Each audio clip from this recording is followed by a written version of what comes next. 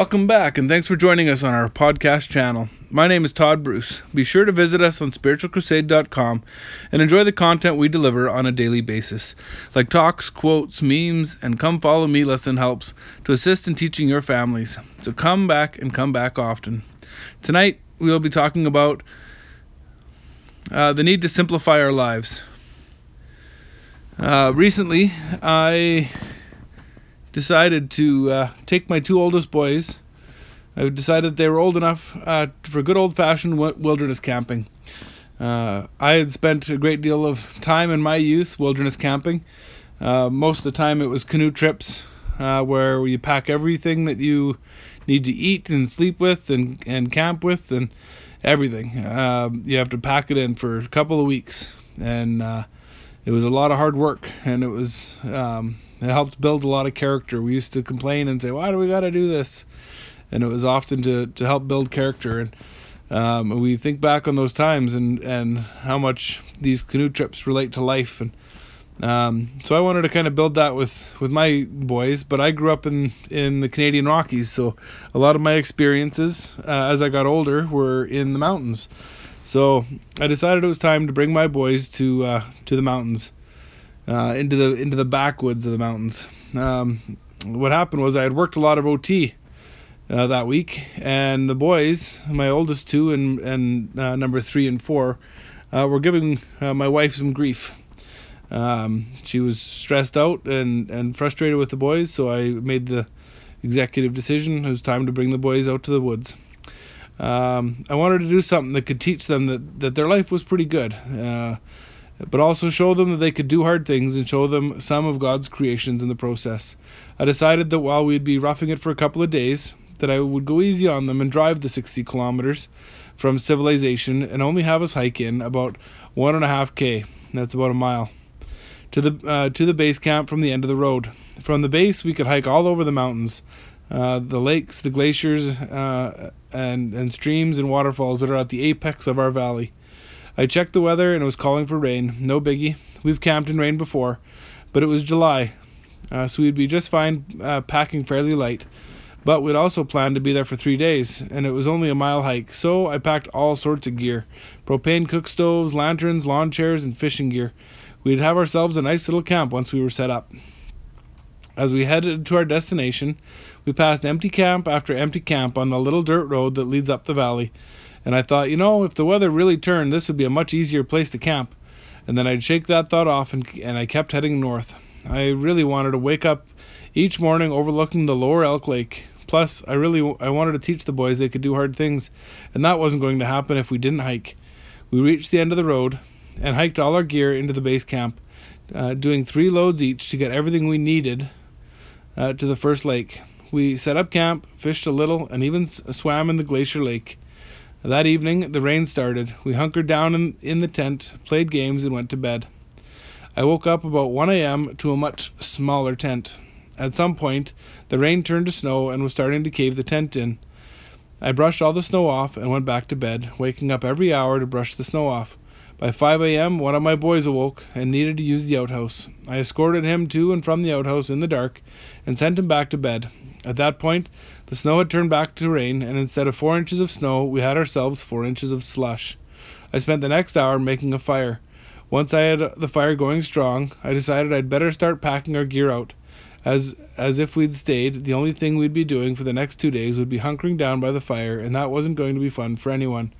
Although I'm certain it would have been memorable.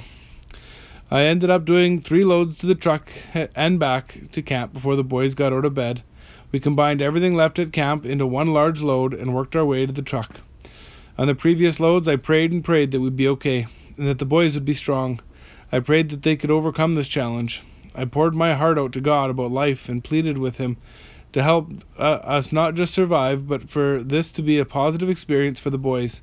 As we left the camp, we prayed again together. Afterward, I warned the boys that their shoes and pants would likely get wet and they would get cold, and there was little I could do. We would need to continue to hike and press forward to get to the truck. By this point, I had already hiked about 9 kilometers in the slush and was soaked to the bone. I couldn't have gotten more wet if I had jumped in the lake. My steps had shortened and I was starting to shiver uncontrollably. On that last trip, though, we talked, and while we talked, no one felt cold or noticed their wet feet. I was shocked at how well the boys were doing, and thanked God for being mindful of us. Quote, if we had to do this alone, none of us would make it. But we are not alone. In fact, we are never alone. Unquote. We made it to the truck. I started it, and the boys climbed in and took their soaked shoes and socks off while I packed the truck up. I also needed to clear snow off the truck, and without a snow brush, I had to use my arm, which only made my shivering worse. When we headed the 2-hour drive home, it took a while before the shivering stopped, but the minute we stopped the truck and I got out, it came right back. When I got home, I laid in the tub for an hour before I felt completely thawed out. I took my boys to the Elk Lakes to teach them to worry less about frivolous things, and also that they could do hard things, and the Elk Lakes did not disappoint in giving us hard things to overcome. But those hard things would not have been so hard if I didn't bring so much stuff, or if I had listened to the gentle promptings of the Spirit and had camped in a more accessible location. I also learned that the Holy Ghost may urge us to pull over and find a more suitable place to camp, but it is still our choice. I learned that all the stuff I thought was important for a successful 3-day camp wasn't needed at all, and ended up being extra baggage when the weather turned on us. I learned that my boys are tough and can do hard things, and they've already asked when we can go again, although hopefully without snow next time. Quote, if the gospel standards seem high and the personal improvement needed in the days ahead seem out of reach, remember Joshua's encouragement to his people when they faced a daunting future. Sanctify yourselves, but for tomorrow the Lord will do wonders among you. Unquote. This adventure with the boys has been the source of much self-reflection. As we camped and hiked, we talked about the gospel in our lives. We talked about being tested and tried. We talked about what is important in life. I spent this time in order to teach my boys these things, but in turn the Lord taught me about the importance of focus in my life, and that so many things that seemed to matter didn't. I realized that I'm a stubborn mule. It's not the first time I've realized this, and won't be the last, but on those first 3 trips to the truck I powered through the cold and wet and the aches and pains. But when it came to that 4th trip, I couldn't power my kids through anything. We would have to rely on the Lord and each other to get to the truck in order to warm up. The words from a recent BYU speech kept ringing in my ears. Quote, I realize again and again I cannot overcome this on my own, and I realize again and again I do not have to. Unquote. This short little weekend trip is also a perfect microcosm of life. Sometimes we are given trials and challenges to test us, but often we bring these trials and challenges on us by insisting we do things our way. We insist we need things in our life that are not of most worth or highest value. They seem important when the sun is shining and all is well in Zion. But when things take a turn and we find ourselves out in the cold, miles from warmth, with no cell phone coverage and others who are relying on us, those important things suddenly become burdens, and I'm not talking about my boys. Since the camp, I've reflected on what is important in life and how to best teach my children.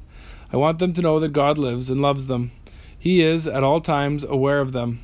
Jesus Christ is His Son, and He suffered and died so we can one day return to live with our heavenly parents. Through Jesus' suffering, He understands completely what we are going through. And because of that, He becomes not only our Savior, but our advocate. I want my boys to know that Joseph was and is a prophet of God, and Russell M. Nelson carries with him the prophetic mantle. I know the Church of Jesus Christ is the kingdom of God on earth today. I know this by and through the Holy Ghost, who has testified of it to me. I also want them to know, but I'm certain they are all too aware, that I am not perfect and on my own, likely never will be. But I know that I don't have to be. I just need to try to be better and to help others to be better.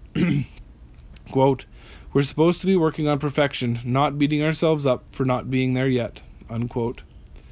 I also know that despite all the spiritual experiences in the world, if I do not actively work at strengthening my testimony, I put myself and my family at risk of falling by the wayside.